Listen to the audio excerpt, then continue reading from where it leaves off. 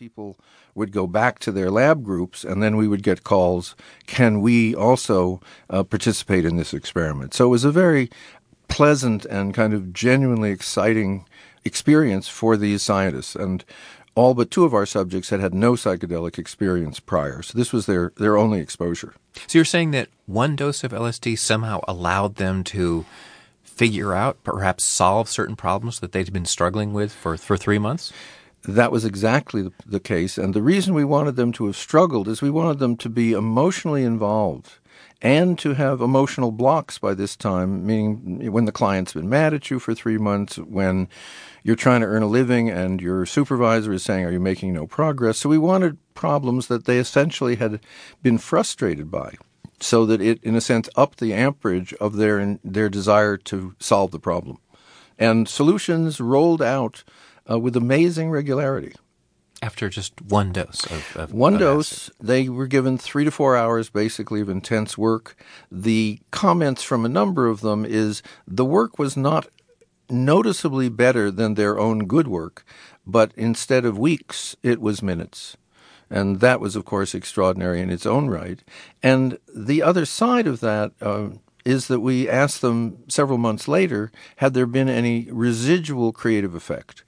And what they said is yes, that up to several months, and we didn't really ask beyond that, they had increased creativity, slowly diminishing back to their baseline. And the main way they were more creative is they were more focused.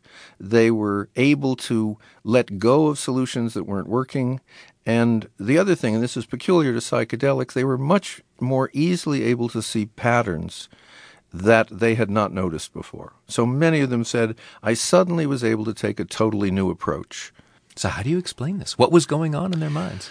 Well, what seems to happen with psychedelics is that the self, the personality, the part that's frustrated or irritated or concerned, am I really smart enough? All those things they're lowered in intensity.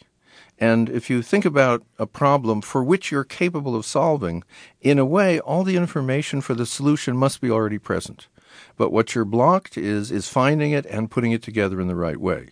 So you kind of already know this, or somewhere, in some deep recess of your mind, you know the answer. The question is how to access it. Exactly. A lot of creativity is this sort. It is that ability to access all of your information without any emotional blocks that seems to be the reason.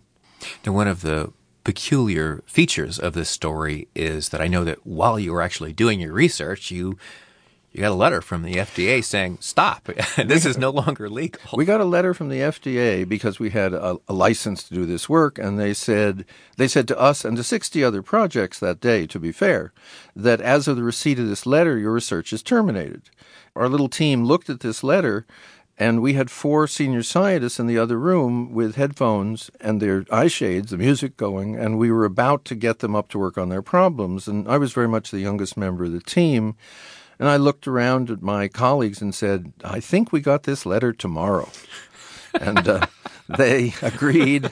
We put the letter in the drawer. We worked with those last 4 people, and then we discovered the letter the next day, and the research was terminated. Why was the research terminated? Well, all the research in the country was terminated. My own theory, and this is total speculation, is this was at the time when there was rampant, widespread use of psychedelics, which was fueling the anti-war movement, among other things. It was fueling upset in universities. So there are a lot of people who were frightened by all these movements. And I think someone in Washington said, we got to stop these kids taking all these drugs. And everyone went, yes, yes, yes. And then someone said, well, who could we stop?